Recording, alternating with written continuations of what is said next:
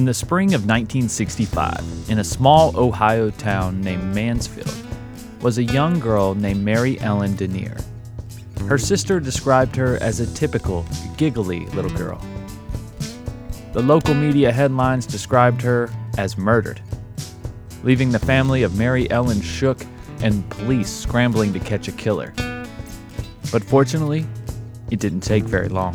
The perpetrator was apprehended. The threat was removed from the street, but in a cruel twist of fate, that wouldn't last very long either. I'm your host, Michael, and this is Strange and Unexplained.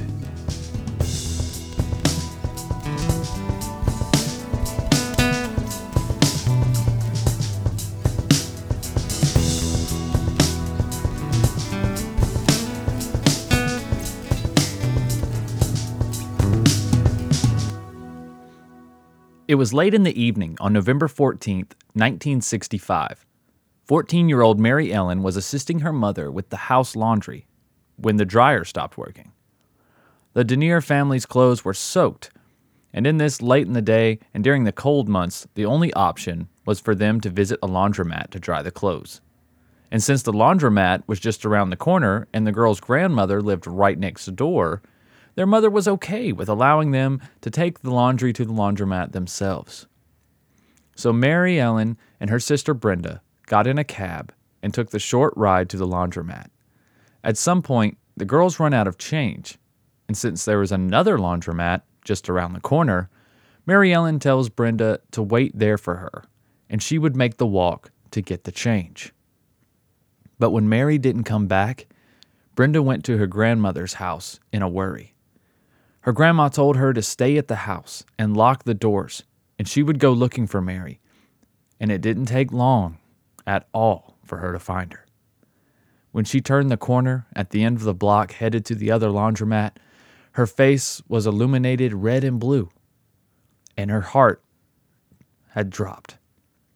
Mary Ellan's lifeless body was laying on the grass behind a house.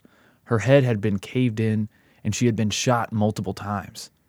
Who could have done such a thing to an innocent child? What kind of monster was so cold-blooded?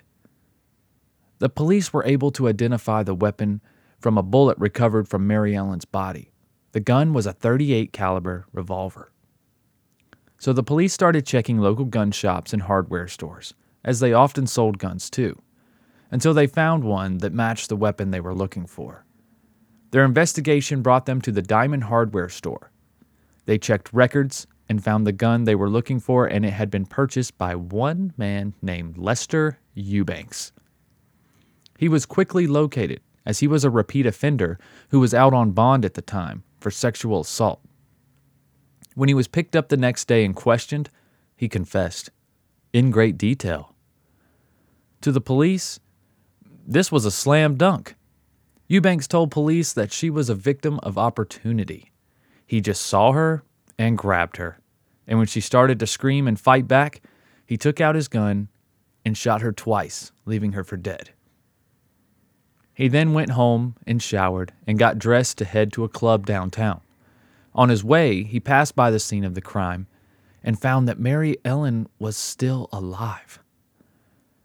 And more than 20 minutes had passed at this time. So Lester then decided to pick up a brick and crush Mary Ellan's skull, killing her.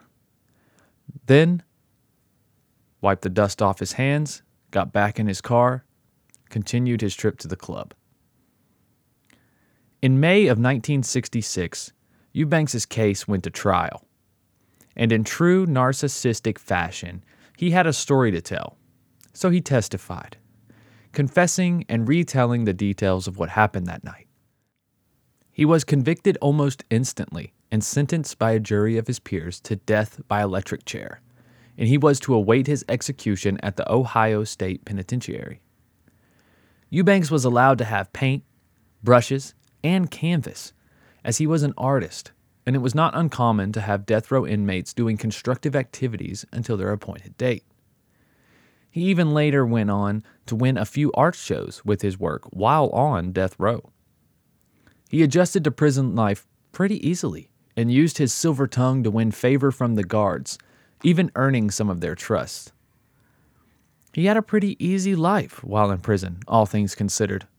And while his trial and conviction were over in a blink, his execution was not so swiftly delivered. 3 times his execution was, quote, pushed back. But apparently, nobody has any idea why this happened. 3 separate times, leaving suspicion on the people who were running the show. Was it the police? The warden? The guards? Then in 1972, Eubanks got lucky. The U.S. Supreme Court ruled that the death penalty was unconstitutional and it was abolished.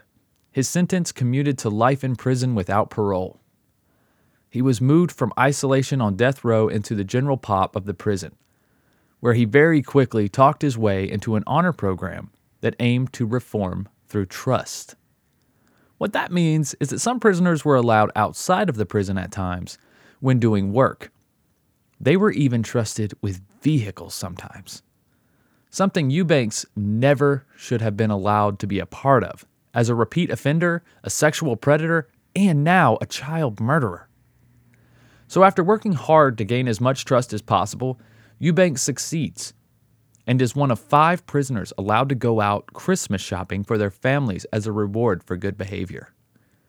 So not only was he allowed to participate in a program that gave him the tools and opportunity to escape, they pushed him to the top of the class. So on December 7th, 1973, just 8 years after the death of Mary Ellan, Eubanks was taken on a bus in civilian clothes to a crowded shopping mall nearby. He was given cash and 3 hours of shopping time to pick gifts for his family. He was allowed to leave the presence of the guards and go at it completely alone. With the time and place established, Eubanks heads off to the busy shopping mall, hoping to find himself a bargain. Are you kidding me? What was the thinking here in allowing a child murderer and a serial sex offender out into the public in plain clothes? You gave him cash and a 3-hour head start. Also, can we talk about the demographic of people at said shopping mall in 1973? I am most certain it was young girls and women. Eubanks was just unleashed in the middle of them all. I want to know who pitched this idea and who was the dumbass that went along with it. Honestly, not one of them thought to say, hey, none of these men should be given that much freedom, and definitely not at a mall. Take them to the local 7-Eleven. Tell them to make it work. Right? I mean, really? These are deadly inmates, not senior citizens at an adult daycare, who, by the way, are never let out of their caretaker's sight. These prisoners had no supervision whatsoever. I bet none of the other men, who all did return to the designated meetup location, were facing life sentences without the possibility of ever getting out. Well, except this one. Lester Eubanks was allowed to walk away from that shopping mall and has evaded capture ever since. After this escape, authorities searched for answers and found that during the months leading up to his escape, visitation from some of his family members increased, and then they just stopped suddenly. And although many of his family were questioned, no proof was ever found that they were involved. Although they believed he was hiding out in Michigan with family, but he was never spotted there. This led authorities to believe someone helped him escape the mall that day by having a getaway already planned. Immediately, both the local and federal government took out warrants on Eubanks, hoping he would get picked up somewhere, anywhere. But there was no such luck, and the trail went cold. And no leads, no witnesses. The case was at a standstill until 1993, 20 years after Eubanks had escaped. An officer ran a random check of Eubanks' name, and it brought up something unexpected.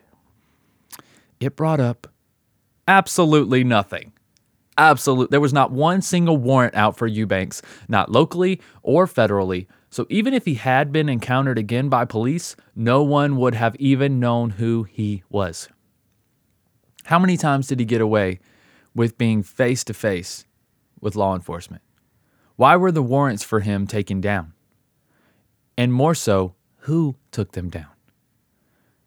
So, a new warrant was issued by the U.S. Marshal's Office, and Eubanks was added to the FBI's most wanted list. September 10th, 1994. The show America's Most Wanted featured Eubanks for the first time, and a tip comes in from a woman claiming she knew the man in L.A. back during the 70s. According to his witness, she knew the man and he was living with a woman named Kay Banks, who happened to be the widow of Eubanks' cousin, Daryl Banks. Kay and Lester had been writing to each other while Lester was in prison. Interesting fact, Daryl Banks was a popular Detroit singer back in the 1960s. And he had a great song called Open the Door to Your Heart. You guys can check it out on YouTube. But police interviewed Miss Banks in October of 1994. After receiving the tip-off, she hesitantly admitted to helping Eubanks. But he was no longer living in L.A. In fact, he had recently fled. Kay had been living with Lester, but he had become possessive, and it made her uneasy, so she lied to him and said she was contacted by the police, that they were asking questions about him. And as planned, the frightened Lester immediately packed up and left and cut all ties with Kay. Which is what she wanted. She wanted a way to get rid of Lester without getting him in trouble. Despite many close calls over the years, Lester Eubanks has been able to be one step ahead of the police. Is he hiding in plain sight? In 2018, Eubanks was added to the U.S. Marshal's 15 Most Wanted list and were offering a reward of $25,000. Just recently, the reboot of a show called Unsolved Mysteries, I'm sure you all are very familiar, on Netflix, it featured Eubanks in hopes of finding him. Eubanks would be 77 as of October 2020. He is a black male who stands at 5'11" and weighs about 175 pounds, at least last time he was spotted. He has black hair and brown eyes and a large scar or a burn on his upper right arm. He has been on the run for 47 years and has been allowed to live a life after robbing Mary Ellan of hers. He needs to be brought to justice, and Mary Ellan's family deserves to see that happen. So, let's dive into some speculation, shall we, before we get into the concrete theory that is Lorne's synopsis. Let's do a little speculation here. So, first off, what makes this case possible? What makes a man be able to escape from death row or, I guess just a high security prison doing life and never be found again? Well, number one, the time period. You have to understand the time period. We're talking late 60s here, late 60s, early 70s. Just the forensics, the technology was just not there. There weren't cameras everywhere like there are now. People didn't have the ability to take a snapshot of them at the grocery store, at Walmart, or whatever it is. So we're at a huge disadvantage there, right? Also, it seemed that prisons were a little more laid back then. Okay, this could have been, maybe he was placed in a private prison. Maybe he was placed in a private prison where they're a little more lackadaisical, because private prisons exist. Let's be honest, they don't exist for reform, they exist for money. Obviously, private prisons are one of the worst things in our criminal system. And I believe that honestly, for that sole purpose. They're not there to mentor, or rehabilitate these prisoners. They're there to make money, and they make a lot of money housing these prisoners and protecting society from them. On the other hand, these prisoners do spend a lot of time with guards, and we've seen it in the past. Some prisoners get more luxuries just because they're fun to talk to, or they have a silver tongue, like Lester Eubanks. That is one thing about him. People said he always knew what to say. He was a smooth talker. He could talk his way out of anything. So, and then, of course, the family contact leading up to the Christmas shopping, that seems to be the most important piece to this puzzle. Because there is no way Lester Eubanks could have escaped from this mall with these guards there on hand by himself. I just don't believe that it's possible. I don't think he can just walk out of there. And, well, you know what he could have done, though? He could have very well took the money. We don't know how much money he was given, for one. I don't know if he worked for this money in the prison, if this was his money, or if this was an allotted allowance. Most articles that I read, most stories that I read, tended to make me believe that it was an allotted allowance for these men. So not only were they given the freedom, they were given money to spend on Christmas things for their family. But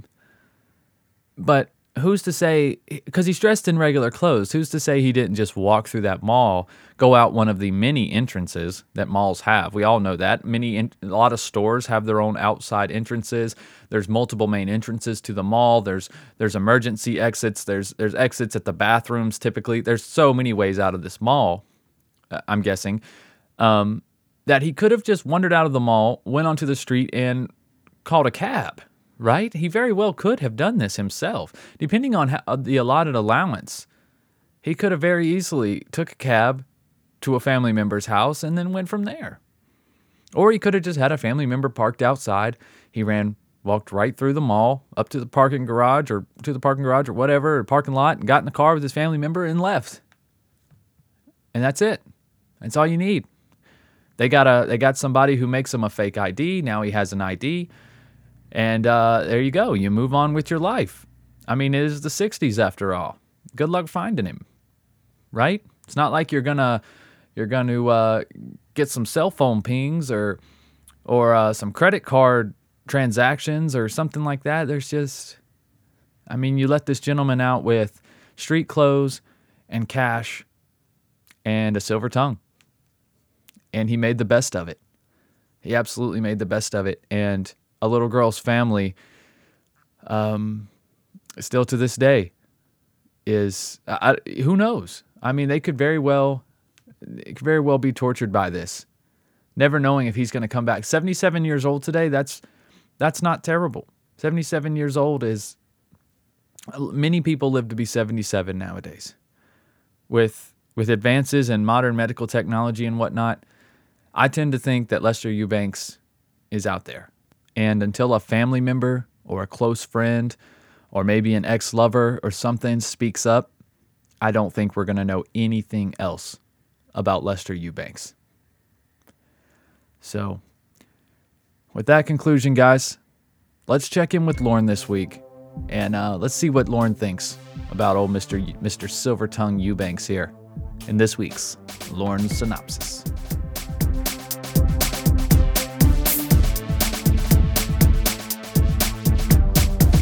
It's time for Lauren. It's time for Lauren Synopsis. Breaking down the case like cardboard boxes. It's time for Lauren.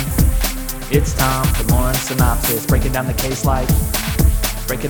like cardboard boxes. It's time for Lauren. It's time for Lauren Synopsis. Breaking down the case like cardboard boxes.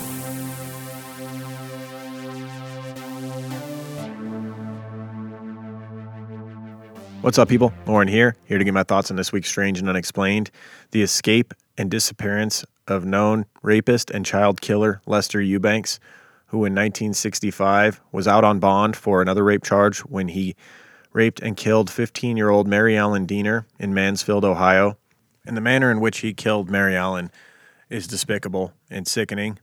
The fact that he shot her 2 times, left her to die, and later came back to hear her still writhing in pain and finish her off with a brick that he found, paints a picture of an absolute monster, and that's what Lester Eubanks is. And that's why in 1966, after he got captured, thankfully, thanks to some good police work, he was captured and he was convicted and given the death penalty. And the nature of that crime fits the death penalty. However, from 66 to 72, he was on death row, set to be killed, I believe, by the electric chair, when in 1972 the death penalty was deemed unconstitutional. And there was a 4-year period from 72 to 76 where no death penalties were carried out. His death penalty sentence then got downgraded to a life imprisonment. And from there, it seemed like he just kept getting more and more liberties by putting on this phony personality and being likable to the guards And that, coupled with the fact that he was a very talented painter, just earned him more and more liberties from behind bars. And eventually, the prison screwed up big time and allowed this guy to go shopping at the mall for Christmas unsupervised, let him wander around the mall without a guard with him. And of course, he escapes. And ever since then, he's never been seen again. There's been some, breadcrumbs that he's left in the wake of that. They've been able to track down some places where he's stayed since then. In 72, there was a woman who was his brother's widow, and he stayed with her for a while, and she was very savvy in telling him that the police had called looking for him in order to get rid of him because he was basically bullying her and scaring her. That's the kind of guy Lester is. And so, he stayed with her for a while, and then he moved on and was down apparently in Alabama working as a painter and also as a janitor at a youth center. That's the last trail that the police were able to pick up on, but he was already a few months gone from there. So they're just a little behind, but I do believe the police are going to catch Lester.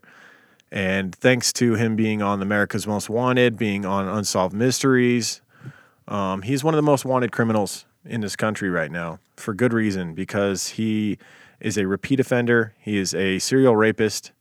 He is a killer, a known killer, killed a 15-year-old girl, took her life from her, and he's never shown remorse. I feel really bad for Mary Ellan's family because he never even apologized or showed any remorse for what he had done. Not that that fixes anything, but it would, like Myrtle, for instance, who was interviewed in Unsolved Mysteries and told her story.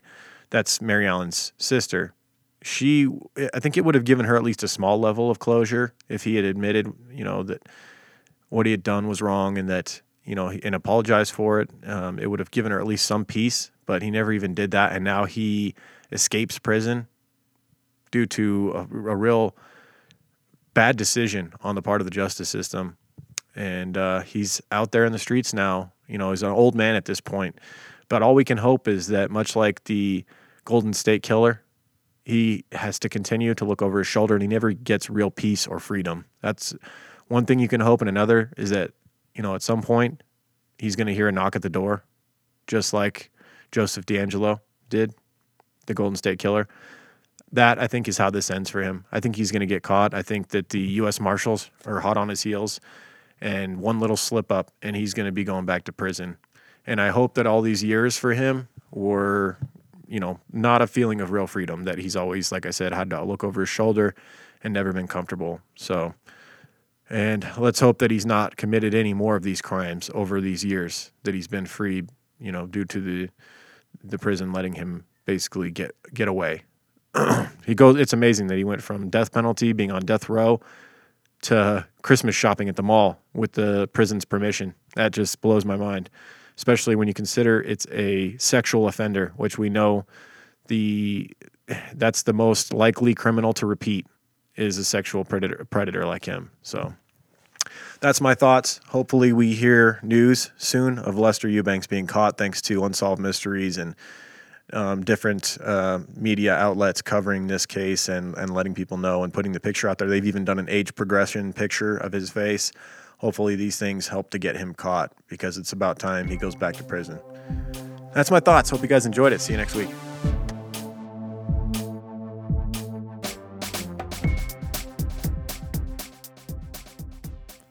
All right. Excellent synopsis as always, Lauren. Yes, thanks for that added information about a few other places that he was spotted, one of them being a janitor where children are around, right? A janitor at a school or a daycare or something of that sort. I've heard both. But either way, just being allowed to work around children, like, where's the background check on these guys, right? I mean, I realize it could have been 70s, 80s, but still, like, what are we just going by word of mouth?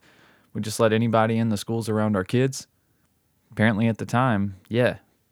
Unless he had some sort of stolen identity, which I feel like that's the only way he would have been able to make it for this long. He has to have some form of identification to make it here in the U.S., some sort of fake ID of some sort, right? So that's the case of Lester Eubanks. Guys, hopefully somebody will come forward one day, and hopefully by putting this case out there over and over again, it will, I don't know, hopefully it'll spark somebody's interest. Maybe someone knows something and they think, well, it's been long enough. At least this family can have closure, right? At least maybe someone knows that Lester's dead. Even that would be some sort of closure to the family. But in the process of studying Mr. Eubanks, I thought, man, this is crazy. How many people have escaped from such a high security prison and never been seen again, especially when they were in the prison in the first place for such a high profile crime? So it didn't take much searching, but on NBCnews.com, I found an article entitled 7 Prison Escapees Who Were Never Found. Now, most of these did take place 60s, 70s, whatnot, but still quite interesting to say the least. So here's one in 1962. John Anglin, Clarence Anglin, and Frank Morris escaped from Alcatraz. Okay? So the article reads like this. Escaping Alcatraz, a prison secured by the waters of the San Francisco Bay and known as The Rock, while it was operational, was seemingly impossible. But 3 dozen men tried to break out. Some were caught, some were killed, and 3 were never seen again. In a plan that began 6 months before their getaway on June 12, 1962, John Anglin, Clarence Anglin, and Frank Morris placed realistic-looking dummies in their beds, climbed through holes they had drilled in the back of their cells, and made their way through serious 3 guys did the old Shawshank Redemption? Whatever. But they made their way through a corridor into the open air, where they had stashed a makeshift raft that they inflated with a musical instrument, according to the FBI. What musical instrument did they inflate a raft with? What? A clarinet? A flute? A kazoo? Maybe a kazoo. A harmonica? That'd be quite difficult. I don't understand how any of these help you more than just blowing in it with your mouth. Like, why does the air need to go through an instrument? I don't know. That's odd. And also, when I think about instruments that are small enough and pointy enough to fit into an inflatable insert for some sort of raft or something, I feel like, why does a prisoner have that anyways? Like, I feel like I wouldn't even give a prisoner a clarinet. That just seems like a great weapon. I don't know. Maybe off here. But what happened next remains a mystery. Did they make it across the bay as planned, or did the wind and waves get the better of them? On the 50th anniversary of the notorious escape, 2 sisters of the Anglin brothers told the Daily Mail that they remained hopeful for 5 decades that their brothers and Morris had floated to safety. Quote, "I've always believed they've made it, and I haven't changed my mind about that," said one of the sisters, Marie Widener. So, like I said, that took place in 1962. Okay, so here's another one. In 1969, Jerry Bergevin from Camp Waterloo, Illinois. Bergevin was sentenced to about a decade in a Michigan prison for breaking into a drugstore in 1962. That's literally what this article says, about a decade. So, I don't know, 8-9 years. He appealed for a transfer to the lower security Camp Waterloo in Jackson in 1969, claiming he wanted to attend a training program there, according to the Associated Press. He disappeared shortly after.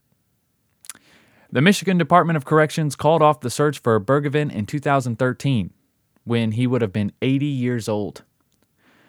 Bergevin's granddaughter, Angela Michaels, who had been trying to track him down for years, told the Detroit Free Press at the time that news of his technical discharge was bittersweet. Quote, "He's home free, I guess," end quote. Damn. So, not much on that guy. Just said he wanted to attend a training program and dipped out. Well, there you go. I mean, what better to... See, his escape isn't as impressive to me because he actually, because he was just in prison for breaking and entering, maybe theft, not sure, and then he got transferred to a lower security prison. So it doesn't seem as daring as like the Alcatraz escape. But nonetheless, a man who escaped from a prison and was never caught. So, moving on. 1979, Joanne Chesimard. Chesimard? You know how good I am with names. Joanne Chesimard from Clinton Correctional Facility for Women in New Jersey. Joanne, who counts Assata Shakur among her aliases, was a member of the Black Liberation Army and was wanted for felonies including bank robbery when she was stopped by the New Jersey State Police in 1973. Chesimard and her accomplices fired on the troopers, killing Trooper Warren Forrester, and she was sentenced to life in prison. With the help of members of the Black Liberation Army who took 2 prison guards as hostages, she escaped New Jersey's Clinton Correctional Facility for Women in 1979, according to a New York Times article published at the time. 5 years later, Chesimard fled to Cuba, where she was granted political asylum. She became the first woman to be added to the FBI's most wanted terrorist list when the Bureau added her in 2013. On the 40th anniversary of Forrester's death, the FBI and state of New Jersey are both offering $1 million in reward money for information leading to Chesimard's arrest. So, there you go. As far as we know, she's still out. That's crazy that she was the first woman added to the FBI's most wanted terrorist list, and that didn't happen until 2013. I just don't believe that. Apparently, women are some really good terrorists, or they're just late to the game and getting involved in terrorism, right? Just seems late. 2013? But whatever. So, 1990, Glenn Stark Chambers from Polk Correctional Institution, Florida. Glenn Stark Chambers was sentenced to life in prison for the 1975 fatal beating of his girlfriend, Connie Weeks. Chambers escaped from Polk Correctional Institution in Florida by hiding in a truck that was leaving and fleeing the facility. But he hid in the truck, and before the driver was aware, he had a passenger, according to Florida Department of Corrections. So he's hiding in the truck. He hopped in this truck that was leaving the facility, hid in some area where the driver had already checked, and so he was unaware that Glenn Chambers was in there. So, quote, putting Glenn Chambers behind bars again would help my family find closure, Weeks' sister, Pam Cooper, said in 2009 during a renewed campaign to find Chambers. But he still hasn't been located. So Weeks' sister, they're talking about Connie Weeks, which is his girlfriend that he killed in 1975. So let's see.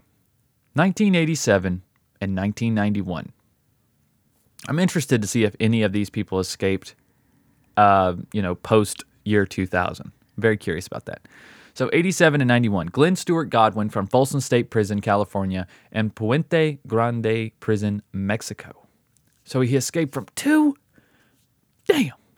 Glenn Stewart Godwin was sentenced to a lengthy sentence in California's Folsom State Prison for a grisly murder in which he repeatedly stabbed his victim and then tried to destroy the body by blowing it up in a car, according to LA Times. Godwin cut security bars in the yard of the prison and climbed through a storm drain to freedom in 1987, the Times reported. Later that year, Godwin was arrested in Mexico for drug trafficking and sentenced to prison in Guadalajara, according to the FBI.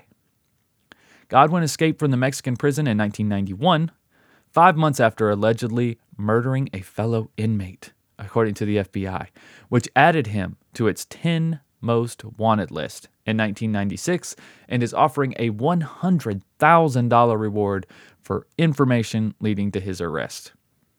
So if anybody knows where Glenn Stewart Godwin is, it would really pay up to speak out right now, okay? And in 87 and 91, I mean, this gentleman is a good chance he's still alive and kicking out there. So there you go.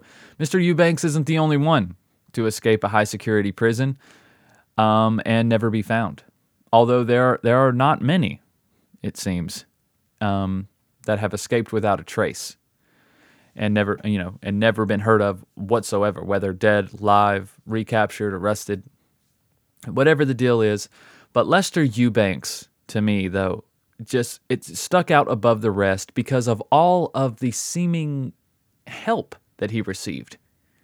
With his name being pulled off America's Most Wanted, with the warrants for his arrest being pulled down way too early, and this man giving I don't know, just giving this man the freedom to act as a civilian when he's a repeat offender, someone who out on bail decided to kill another young girl. I just don't understand it. I really don't. I don't understand what. Maybe this man really did have a way with words. Maybe he had a way of talking to people and convincing them that he was innocent and he just didn't do these crimes. I really don't know. I really don't know. But the case of Lester Eubanks will always be a mystery, I assume. I just think if it's made it this long and it hasn't been solved, I don't think anyone will ever come out about Lester Eubanks. And it's coming a time where most people affiliated with the case are going to be gone. I mean, aside from the sister, you know, I don't know, Mary Ellen's sister, she's the only one I think that would probably still be harboring some hate and some discontentment towards Mr. Eubanks and maybe the remaining members of that family as well. But I feel like even they have to have moved on by now. So unfortunately, I don't know if we'll ever see any type of justice in that Lester Eubanks case. But like Lorne said, you know, he has lived the last, 40 years of his life, or almost 50 years of his life now, if he was still alive, looking over his shoulder. And that's a hard way to live. You never know at any given time where you have to leave everything that you've built. And that in itself is somewhat of a punishment. Never truly being able to relax. Never truly being able to let your guard down. At least that's how we feel, right? That's how I feel as a normal, functioning, non-sociopathic person. But on the other hand, maybe Lester is sleeping like a baby. Who knows? Maybe he feels untouchable. I don't know. But guys, there is a podcast out that is that's just about Lester Eubanks. And I highly recommend you guys check it out. It's called Have You Seen This Man? Podcast called Have You Seen This Man? And it goes into detail about the Lester Eubanks case. If you just got to know more, maybe you want to solve this crime tonight, before you go to bed. That's not too big of a task. You can do it. Check out that podcast. Have You Seen This Man? The podcast is done by ABC News, and there is about 8 episodes, I believe. I'm sorry, 6 episodes, but there is a trailer at the beginning and then also a recent bonus episode that's been released November 19th of this year, and it's called Sweet Home Alabama. So I'm guessing that episode is about the sighting of Lester in Alabama. So definitely worth checking out, guys. If you're interested in this case and want to stay up to date, it seems that this podcast done by ABC is on it. They've got all their bases covered, and they're even up to date as far as November 19th of 2020. So what more could you ask for, right? If you want to join the search for Lester Eubanks, great place to start. All right, guys. So that's the show. That's the show on Lester Eubanks. Hopefully you guys who don't like these unsolved crimes with the criminals still on the loose, hopefully this isn't too disturbing for you. But think about it this way: Lester Banks is an old man by now. Lester Eubanks, right? He's an old man. If he tries to get you now, just knock his old ass out, right? You can handle it. But guys, I want to thank everyone who supports the show, guys, especially if you're on Patreon. Patreon.com/S&U podcast. If you guys can sign up for just $3 a month, you get early access to these episodes. They're released every Thursday instead of Monday, so you don't have to wait so long. And then also you get access to other shows that I do on there, like Strange Shorts and The Palate Cleanser. So there's a lot going on the Strange and Unexplained Patreon page if you guys want to check that out. Also, any announcements that I have, Patreon always finds out about them first. Guys, we have merch available. Go to truecrimeguys.threadless.com and you will see a strange and unexplained logo there. You can click that logo and you can get that logo on anything you want, whether it be sweatshirts, hoodies, t-shirts, coffee mugs, face masks, even for COVID. Who knows how long this is going to last, right? I mean, pretty soon we're all going to have like a mask collection. It's going to be like, do you have a mask rack in your house? You know, that's what it's going to be. It's like a hat rack, but for masks, right? That's basically what I have. I have a family of 5. So we're always like, you got your mask? You got yours? Oh, here, I have an extra one. You know, I mean, at this point, we all have multiple masks, which is so weird, but we've just adapted it into our society. But anyways, you can get a strange and unexplained mask for a relatively fair price. And it's well made, and you get to support your favorite podcast, Strange and Unexplained, of course, right?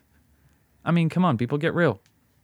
But there's tons of content on there. And the reason it's on truecrimeguys.threadless.com, if you guys are unaware, if you just haven't read the logo, I guess, but Strange and Unexplained is a True Crime Guys production. So True Crime Guys Productions, we have 2 podcasts, 2 free podcasts underneath our umbrella, True Crime Guys, which has been going strong since, I'd say, December of 2016. So that's a podcast that I do with myself and my friend Lauren, who you heard in the Lauren synopsis. It's more of a discussion podcast. It's a little more laid back. And we don't typically touch any unsolved or just, unsolved or missing persons cases, where most of our cases are closed book. All right. So you can leave that podcast fulfilled and knowing the whole story. It's kind of how we like to do it on True Crime Guys. But of course, here on Sandu, we dive into the mysterious. We dive into the unknown because, somebody's got to do it, right? So I also want to thank some people who have left some reviews on the podcast. I would like to thank Peanutty Girl in the UK. She says, the synopsis.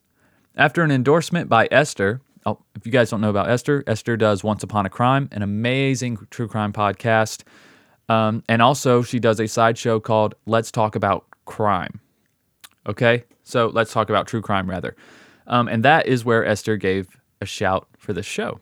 So it says, after an endorsement by Esther at Let's Talk About True Crime, I thought I'd give this podcast a listen. I'm so pleased I did. It isn't like any other true crime podcast, and the stories are interesting. I gotta say, though, my favorite part of each episode is, it's time for Lauren's